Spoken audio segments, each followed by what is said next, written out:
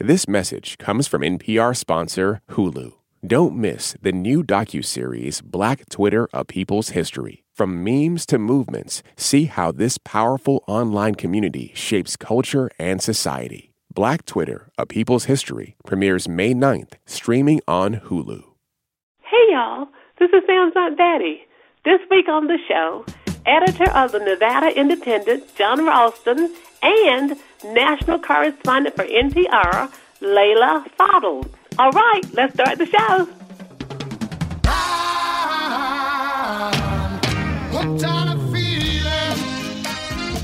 Hey, y'all, from NPR, I'm Sam Sanders. It's been a minute.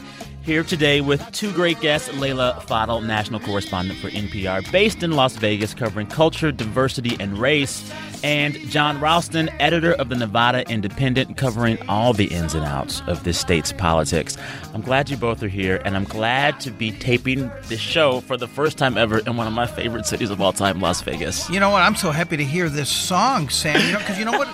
First of all, it reminds me of my youth, and secondly, it reminds me of Guardians of the Galaxy. How can you not hear this song now and think of that scene in Guardians of the Galaxy, right? You are reading my mind because I'm playing this song this week because I saw a really crazy story this week that said that cassette sales went up 23% last year in 2018. Cassettes. But, like, who has the equipment?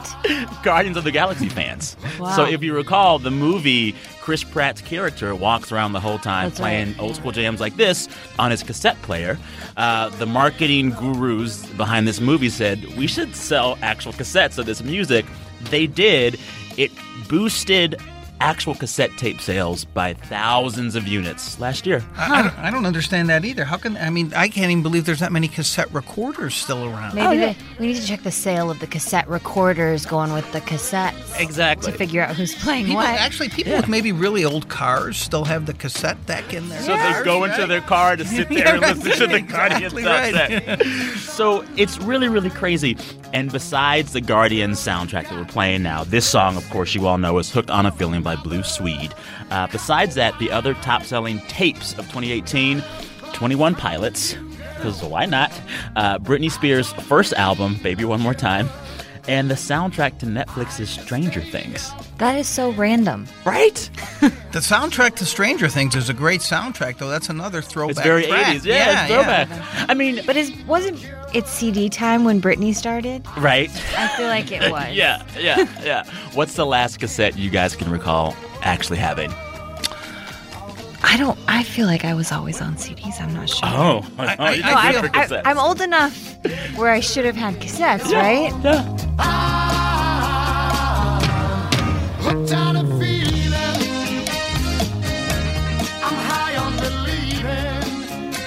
Well, I have you both here in this Nevada week, which I'm so excited about. But I want us to talk about not just Las Vegas, but the news of the entire week. I've asked both of you to describe your week of news in only 3 words. I know that you both are up to the challenge. I'm going to let you go first, John. My 3 words are Harry Reid Unplugged, Sam. Yeah, he's been on a tear recently. You talked with him recently. The New York Times talked with him recently, and he's letting it all hang out. This is the former Senate, majority or minority leader? Both. He had both positions. From Nevada, right. Retired now, and he is battling cancer and in a moment where he's just telling people stuff. Yeah, Harry Reid, as I've said many times in my career, and he's been one of the most fascinating guys to cover, really doesn't have what most politicians have, which is a self-editing mechanism. It's always either been there and been faulty or just not there at all. And of course, you mentioned in the New York Times interview, he told Mark Leibovich that Donald Trump is amoral and that he's the worst president we've ever had. And one of the things I think is funny, and Harry Reid said a lot of things. He talked about essentially what a lot of people would consider an abuse of power, calling bankers to threaten them, calling hedge funds to threaten them because they were going to build coal plants here. Line crossing that Harry Reid says is not line crossing because he was just doing his job for his constituents. But he said a lot of things in a very lengthy interview. I sat with him for about you had 2 parts of it. Yeah, it was worth writing up 2 parts of it, and he is some kind of character. Well, and this is the thing I kept thinking while reading your stories on him with these interviews. Harry Reid was not afraid to make a deal that might make him look bad in the moment to get his long-term goal down the road. And this is for both of you, but like when I look at the shutdown right now and Trump's mental calculus with it, he seems to be only concerned with the right now. He wants to be seen in the most favorable light possible every second, which is kind of an exaggeration of the narcissism that every elected official to some extent has, right?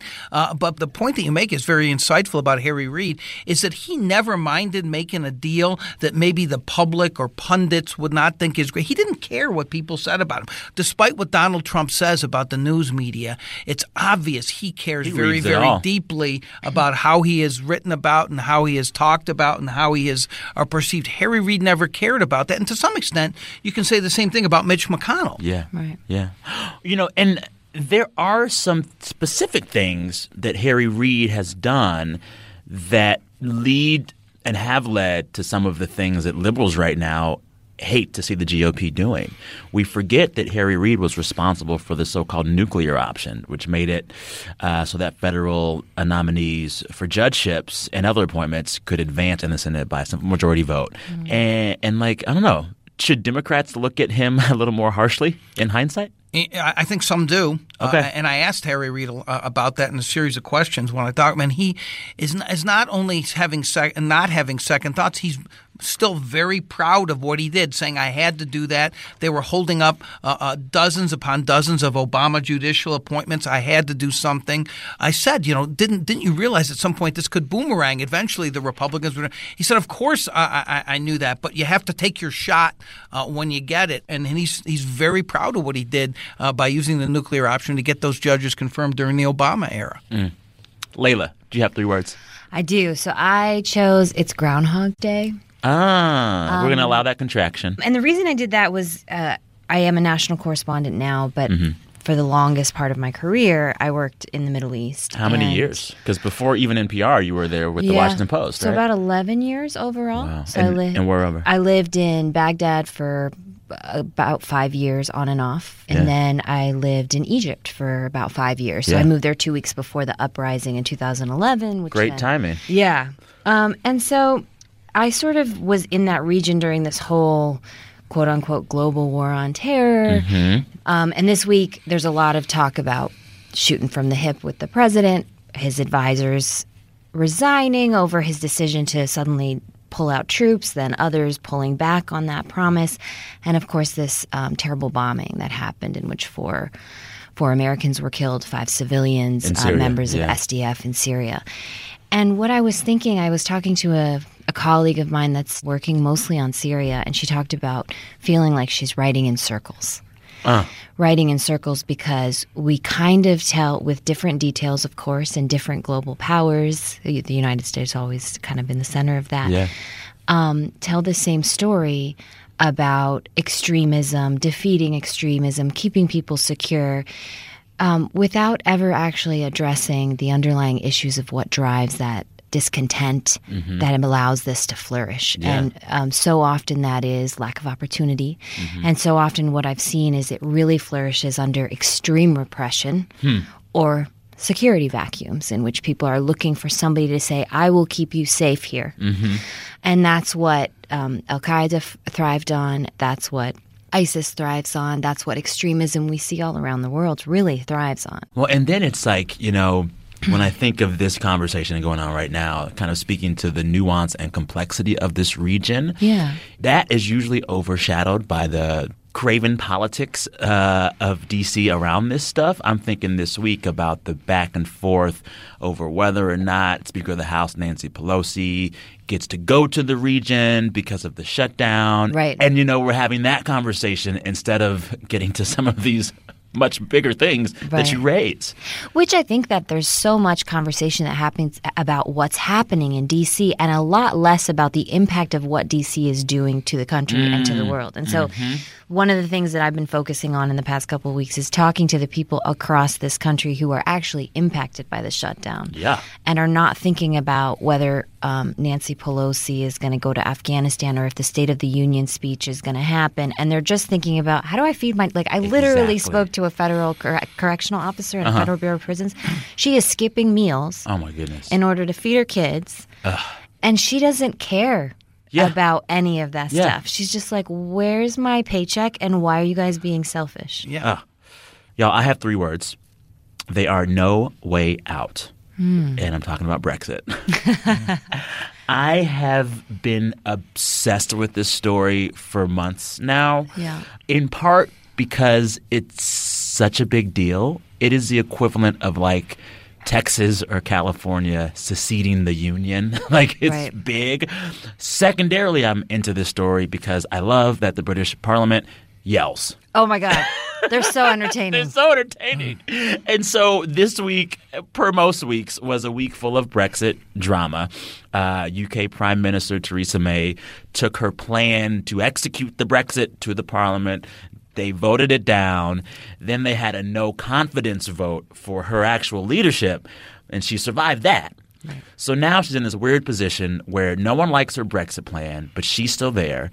And the thinking is whatever her plan B is, they're not going to like that either. Yeah, I was in London for the run-up. So I wasn't there during Brexit, obviously, but I worked there for a few months in our bureau. In the year before, and people are worried about lack of opportunity, and so they didn't want all these people coming in from Eastern Europe to take their jobs, and it became this Britain First campaign. Yeah. You know? Similar to America First. So it was this whole thing where it's like, you know, let's close our borders, let's close the ranks, we need to keep the jobs here, we need to keep the opportunities here, we don't want to keep bailing out Greece and like dealing with the rest of Europe. Yeah. I do think it is really incredible for me to look at something like Brexit going on right now and our current politics and just to connect the dots and kind of understand more and more that all of this stuff right now, it's about immigration. Yeah. It's about immigration. And mass migration that's happening as people search for safety and economic opportunity. Yeah. I will say, you know, I take a craven solace in knowing that as crazy as our politics is right now with this whole shutdown situation, it's also crazy for our best friends, the UK. Like, they are dealing with some gridlock too. I thought it was really funny in that there was this brief period where so much surprising stuff was happening. So Brexit happened, and it was the first time in this sort of expatriate world where Americans and Brits were like in these different countries together, where British people felt less willing to make fun of the U.S. because of what had just happened in the UK. And then the election happened here, and it was like, oh, everybody is having these crazy... Everybody is. I guess the question now is like, is the U.S. government closer to ending the shutdown than the U.K. is to actually getting a Brexit plan?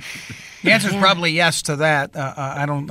But I wouldn't bet a lot of money on it. Anywho, before we go to a break, I have to issue a little correction right now for an error that we made last week in the show.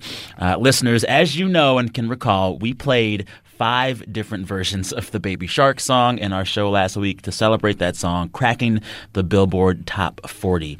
We described one of those versions, this one that I'm going to play right now really quickly. Baby Shark, Baby Shark. Really, really fun one. We described this song as mariachi. We were wrong, and we're sorry. This song is played by a banda group, and it is a cumbia version of Baby Shark. I regret that error from last week, but I'm so excited that this correction gives me another chance to play this song. All right. You're listening to It's Been a Minute from NPR, the show where we catch up on the week that was. We'll be right back. Support for this podcast and the following message come from Sierra Nevada Brewing Company. In 1980, with a few $1,000s and used dairy equipment, Ken Grossman founded Sierra Nevada Brewing Company. Ken's award-winning ales propelled him from home brewer to craft brewer. Today, Ken and his family still own 100% of the company, one of the most successful independent craft breweries in America. More at sierranevada.com. Support for NPR and the following message come from FX's The Veil, starring Elizabeth Moss. FX's The Veil is an international spy thriller that follows 2 women as they play a deadly game of truth and lies on the road from Istanbul to Paris and London. One woman has a secret, and the other has a mission to reveal it before thousands of lives are lost. FX's The Veil, now streaming only on Hulu. Human behavior doesn't always make a ton of sense, at least on the surface. I said, would you mind if I give the dogs a little piece of cracker with some hot sauce on it and without, and see what they choose? Hidden Brain, a spicy podcast about science, psychology, and why people do what they do. We are back. You're listening to It's Been a Minute from NPR, the show where we catch up on the week that was. I'm Sam Sanders here today with two guests, John Ralston, editor of the Nevada Independent, covering all the ins and outs of this state's politics. I've been trying so hard all week to not say Nevada. You've done a beautiful job, so I have to correct you on air. Thank you. Not yet. Also here with Leila Fadel, national correspondent for NPR, based in Las Vegas, covering culture, diversity, and race. Thank you both for being here for my Vegas week. This is so fun. It's a pleasure. I love being here. Leila, John, I want to take some time to talk about a story that has left the headlines in the last few weeks, but is still affecting thousands of people on this side of the country. All those wildfires that California and the West experienced it felt like it dragged on for months. Yeah. So much damage, record-breaking fires. I know you all have been following that. Leila, you covered some of that. I did, You were out there. Where were you? Well, in Paradise. So I went out to Chico, which is the neighboring town, which is overwhelmed still by people who are, because there's no houses really left in Paradise, or there are a few. And outside of war, I had never seen destruction like that. I mean, it was just a city that was gone. Yeah. For all intents, like a few places survived. So we're actually going to use our long-distance segment today to talk to a listener who lived in Paradise. Yes. Hi, Sam. How are you? I'm fine, thank you. How are you doing? I'm pretty good. I am. Leah Rayleigh and her husband, they barely survived the deadly campfire that wiped out their town of Paradise, California, November 8th last year. I called up Leah to talk about what they're dealing with now. But first, I wanted her to walk me through that day.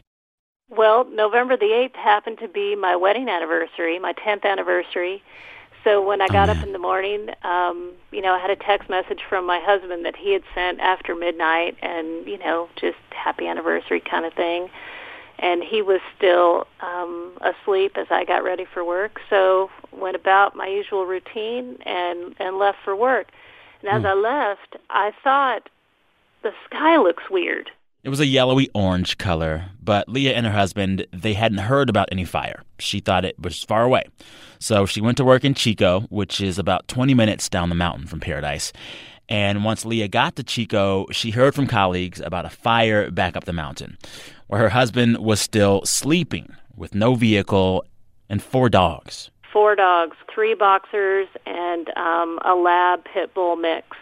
Oh, what are their names? They're Rascal, Chopper, Daisy, and Buddy. Oh. Yeah, they were super important to us. So I tried to head back up there. There are really 3 main ways to get up to Paradise, and every one of them were blocked off. And people were on the side of the road making calls, and I couldn't get a hold of my husband for about 45 minutes. It was going straight to voicemail, and I was freaking out. Yeah. Finally, just after 1 o'clock, he called, and he said, I'm out. And he started crying, and he said, I couldn't get the dogs. And I said, well, maybe they'll be okay. Maybe the fire's not on our street. And he said, Leah, our street was already on fire. And he had grabbed the flashlight and went running up the street with the flashlight and found one guy on the street who was getting out at the last minute with a car full of stuff. And my husband said, can you help me get my dogs? And he said, there's no room in my car, and we got to get out of here because this place is on fire, you know. So he had to make the choice to leave. It was fight or flight, and he finally realized he had to flee. Leah's house was completely destroyed. That was 3 months ago. Since then, she and her husband have been living with Leah's mother. It's an hour-and-a-half commute each way for Leah to get to work. Also, they're still dealing with their insurance company. They're having to look for a new house, but they're not looking in Paradise. In fact, Leah and her husband, they actually haven't been back to Paradise at all, not even once since the fire. They don't want to go back. We both just feel like our mental health is pretty fragile right now, and I just don't think that I can handle some of those images. Even when I see stuff on Facebook, which I've been trying to stay off of, it really just, my heart rate will go up, and I just feel the anxiety and just the overwhelming sadness, not just for what we've lost, but everybody. So we're not rebuilding up there, and housing is really hard to find in the area, very expensive. There are bidding wars. This is because people that were displaced are now just living in the surrounding area. Right. How much have prices gone up?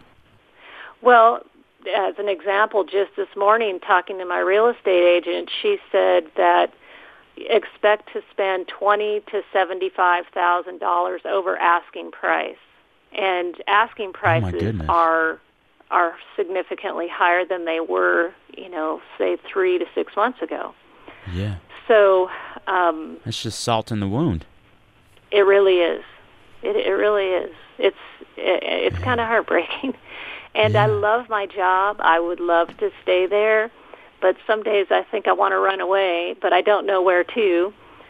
But I'll tell you, as we're looking at houses and thinking about where to live, I'm thinking of things that I didn't think of before.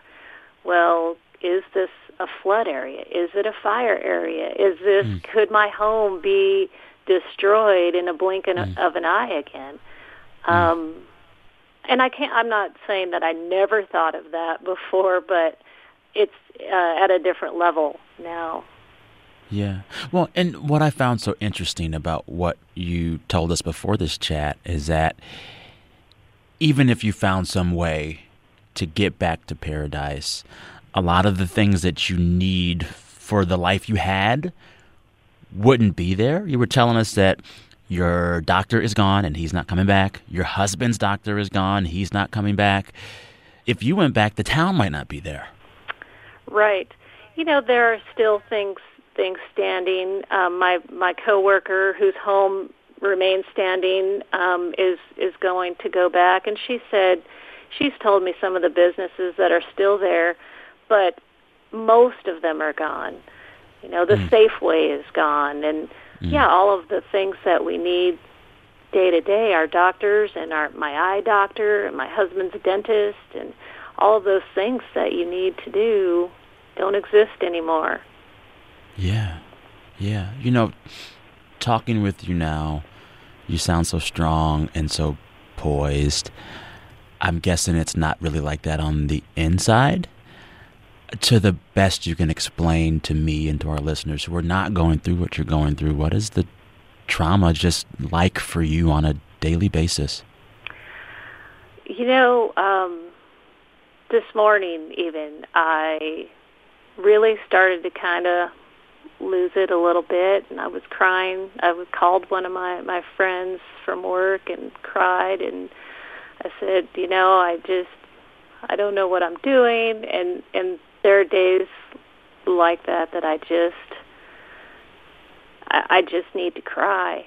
But I'm also a person who doesn't let myself lose it. And a week ago I said to my boss, I'm not allowed to lose it. And he said, well, who said that? And I said, well, I did. Those are my rules. I need to keep it together. I've got a job. I have things to do. I have to try to get a life back. Is that a good rule?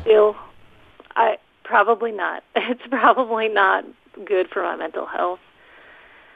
But I don't know what else to do. I need to try to keep moving ahead and try to put some kind of life back together. Yeah. What are you doing now to unwind when you have time to? Yeah, not a lot. When you're commuting 3 hours a day and then you're working, plus 8+ hours a day, that's a really long day. And I get home and sometimes I just pass out on the couch. I don't even make it to the bedroom, to get in bed.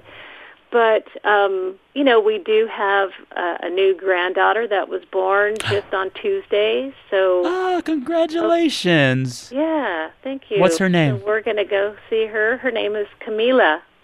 Oh.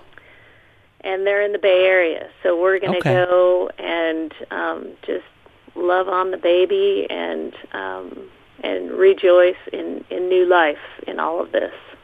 Well, I hope that is so enjoyable. And I just thank you for sharing your story with me and our listeners. And thank you for your perseverance in the midst of what I'm sure has been a most trying time. You will be in my prayers, and I'm sure a lot of folks out there. Well, thank you so much. I really appreciate that. Thank you, Leah. Thank you. Bye, Sam. Bye-bye.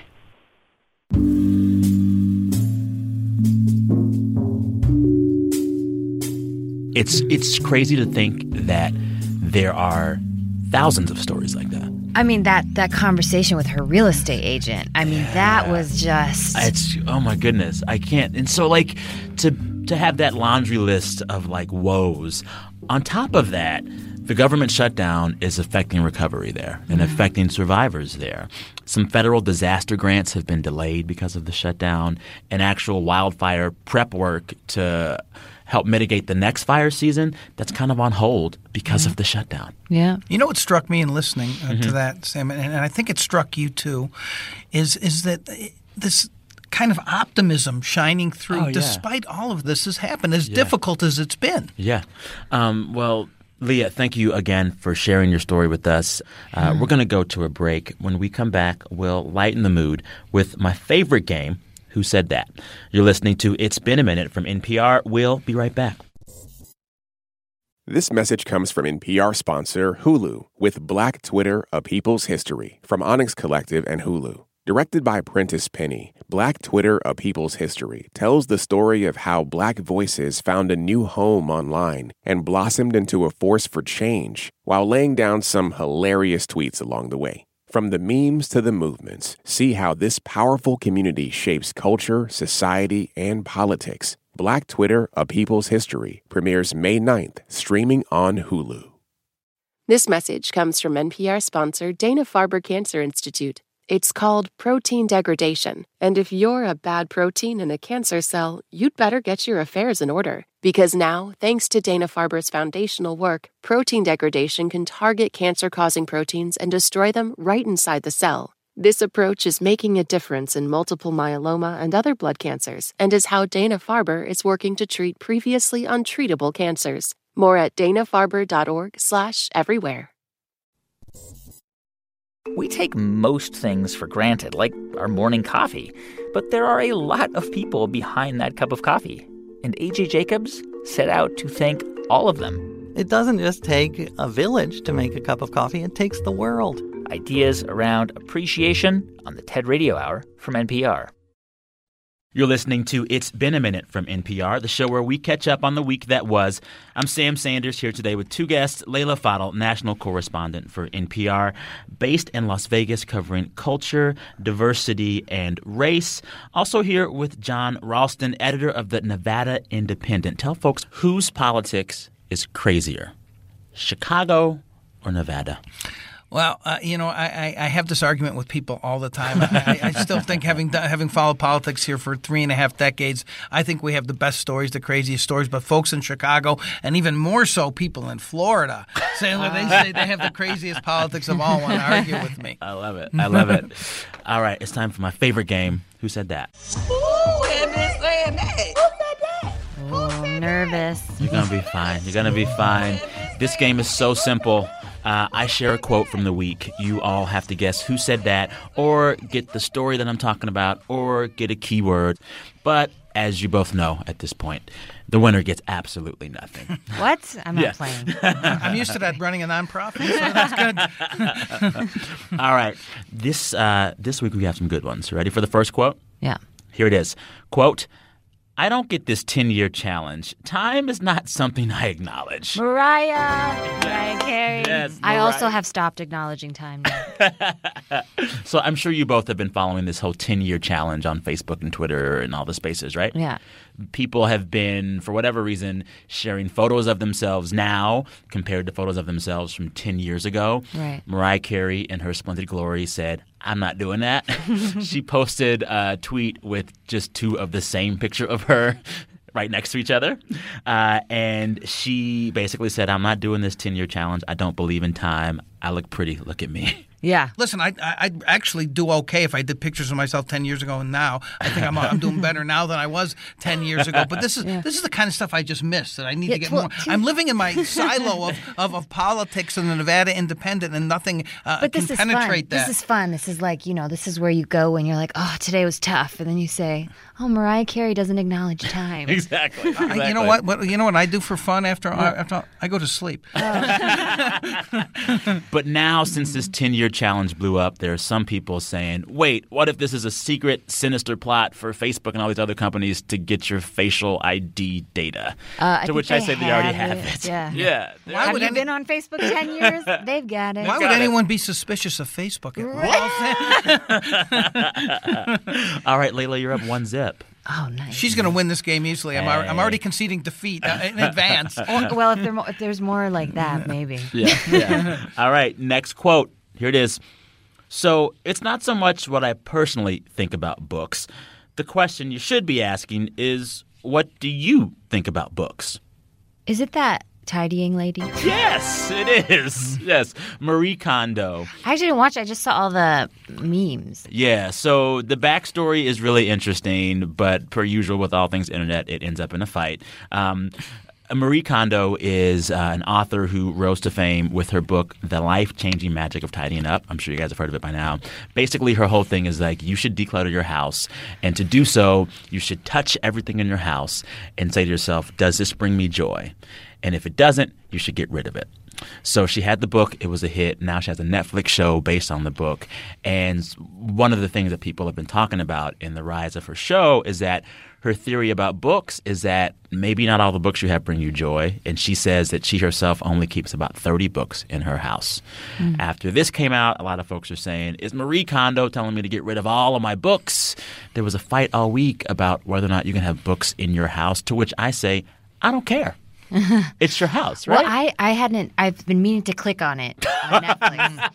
But I just assumed she said throw away all your books because the fight was so... It was so intense, right? It was so intense. It was John, like did she you hates see any of books. this? I did not. Again, I'm totally clueless here and happily admitting it. But I can relate to the whole decluttering thing, having just moved. And there is so much clutter in my house. But I can't imagine anybody throwing out books. Did you keep all your books in your move?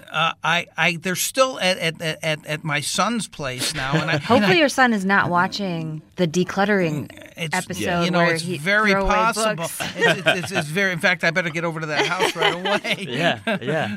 I will say my thing now is like if I find a book that I love and I read it, as soon as I'm done with it, I want to give it away. So someone else can experience it. Like That's the day that I nice. finish That's a reading nice it, thought, give it to a actually. friend. Yeah, very much. Yeah, that's a nice. Layla, you're up 2-0. There's only 3 questions in the game. I'm not going to say you won already. We're going to make the last one worth 3 points. Okay. So, John, you could come back and win I have this no whole chance thing. in this, and I admitted it up front. Maybe.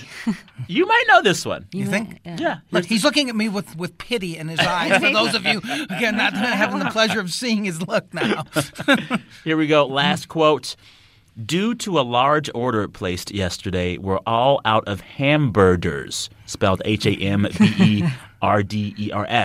Just serving hamburgers So this today. is So this is the pivot off of Trump's Twitter miscue. So this is like Burger King or McDonald's. Yes, sir, it is. It's Burger King. What do you know? It was Burger King. It was that Burger did King. it? Oh, wait. Did you just win, John? What? You both of you won. Only, Excuse me. I lost. Layla, you This is actually won. rigged. The Electoral College says. Yes, No. right. Layla, you did win. But you both are winners in my heart. I feel it. I feel it. That's right. So this quote came from the Burger King Twitter account, and it was a reference to the president misspelling the word hamburgers in a tweet that he sent about serving a college football team hamburgers at the White House this week. As we have all seen the images by this point, we know that Donald Trump welcomed the winners of this year's college football playoff national championship, the Clemson Tigers, to the White House, as is customary, for a celebratory dinner. He got them Wendy's, McDonald's, Burger King, and Domino's Pizza. But in a tweet about that, he spelled hamburgers, Hamberders, Hamberders. Burger King made fun of that. He makes a lot of spelling errors. This is one of his more egregious ones, but even more amazing than that, and I'm sure you guys saw this, was the picture that they put out. It was epic. Of Trump looking over this with the candelabras lit up. Yeah. Okay. My favorite image, not favorite, I guess the saddest image, was like this little box of Domino's pizza that probably cost $10 a box with these elaborate, elegant silver tongs. I missed it, yeah. Like White House silver expensive tongs. The tongs probably cost more than the pizza. Exactly. All right. Layla, you did win. I was just joking. You are the champion. Thank you. I feel so happy. I don't win anything. Is there a trophy presentation of any kind? We're on a budget. Okay. Public radio. Speaking of nonprofit. Right. Yeah. All right. That concludes Who Said That? Congratulations, Layla. Thank you. Listeners, before we close this segment, I do want to ask for your help for a new segment I want to try on the show very soon. We're going to call this segment I Have So Many Questions. And listeners, I want to hear from you with questions you have about the culture. I want to let you chime in with whatever is making you ask questions. Things you can't wrap your head around, things that make no sense. You know what I'm talking about. Things like the rise of clunky, ugly tennis shoes, the rapper Post Malone, the social media site TikTok, the show Riverdale. Things that make you feeling weird or confused or scratch your head or make you feel old. Let us know. Send me those questions. Send me an email or even a voice memo of you actually asking me these questions. Send that to samsanders@npr.org. samsanders@npr.org. All right, now it's time to end the show as we do every week. We ask our listeners to share with us the best things that happened to them all week. We encourage folks to brag. Brent, hit the tape. Hey, Sam. It's Tanya. And Ryan. From Henderson, Nevada. And the best part of our week was taking second place at the NPR Trivia Night hosted by you. Go Team Drunk Parents.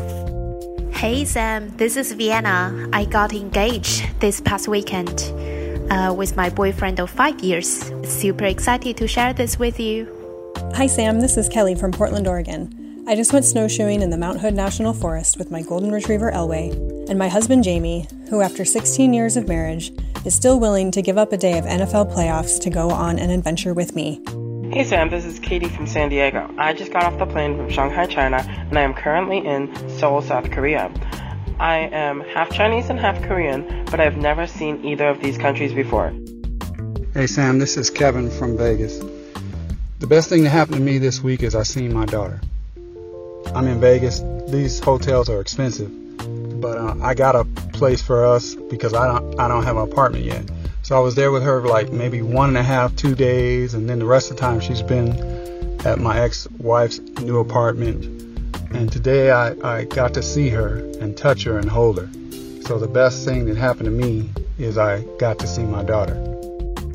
Hi, Sam. So the best part of my week kind of spans 2 weeks. Last week I spent a couple days in the hospital, which was clearly not good. But the good part is I was able to get a diagnosis fairly quickly and figure out, hey, why I've felt so terrible over the past year. I've got a treatment plan going. I've got a really good doctor. It's been really wonderful to know that all my family is just at my back when I need it. And I really needed that. Okay, thanks, bye. I love it. Thanks to all the voices you heard there, Tanya and Ryan, Vienna, Kelly, Katie, Kevin, and Sarah. As one of those listeners mentioned, I was here this week to host Nevada Public Radio's first ever trivia night. It was so much fun. It looked fun. It was really, really Based fun. on my performance against Layla here, I'm glad I didn't show up. Yeah. I had a great time. Thanks for all of those listeners and everyone else who sent in their best things all week. We listen to all of them that come in. Keep them coming. Also, send dog photos. You can reach us anytime on the show at samsanders@npr.org. samsanders@npr.org. All right, we're going to go out on a little song called Hooked on a Feeling by Blue Swede. It is a track on the best-selling cassette of 2018, the Guardians of the Galaxy soundtrack. Yes, as we said earlier in the show, people still buy cassettes. I want both of my guests to leave this taping and go out and buy their own cassette players. Layla Fadel, national correspondent for NPR. thank you for being here today. Thanks for having me. This was fun. Yeah, it was really fun. John Ralston, editor of the Nevada Independent, thank you for being here. Thanks, Sam. This week, the show was produced by Brent Bachman, Anjali Sastry, and help from Alex McCall. Special engineering help this week from Casey Morrell.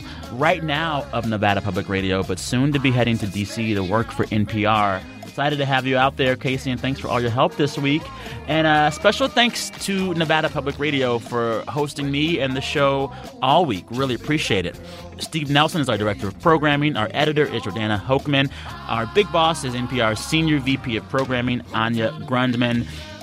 Listeners, refresh your feed Tuesday morning for my chat with the director and one of the stars of Rent Live. Yes, Rent is coming to your TV screens later on this month. We'll talk about what it takes to bring such an iconic stage show to the screen and why it seems TV musicals used to always get a bad rap, but that might be changing. Check for Tuesday. All right, till next time, thanks for listening. I'm Sam Sanders. Talk soon. All the good love when we're all alone. Keep it up, girl. Yeah, you turn me on. How many songs is the Ooga Chaka in? Because I feel like it's in a bunch of songs. It is? I don't know. It's in a Billy Joel song of some sort, right? I don't know. You got me on that one. Okay. I should know Billy Joel, too, and I don't know that. Is this part of the quiz? No, I'm just kidding. Quiz is over. You won. Yeah. And I'm high on believing that you're in love with me. I said I'm hooked on a feeling. This message comes from NPR sponsor Discover. Tired of not getting a hold of anyone when you have questions about your credit card? With 24/7 live customer service from Discover, everyone has the option to talk to a real person. Limitations apply. See terms at discover.com/creditcard. This message comes from NPR sponsor Discover. Tired of not getting a hold of anyone when you have questions about your credit card? With 24/7 live customer service from Discover, everyone has the option to talk to a real person. Limitations apply. See terms at discover.com/creditcard. This election season, you can expect to hear a lot of news, some of it meaningful, much of it not. Give the Up First podcast 15 minutes, sometimes a little less, and we'll help you sort it out, what's going on around the world and at home. 3 stories, 15 minutes, Up First every day. Listen every morning wherever you get your podcasts.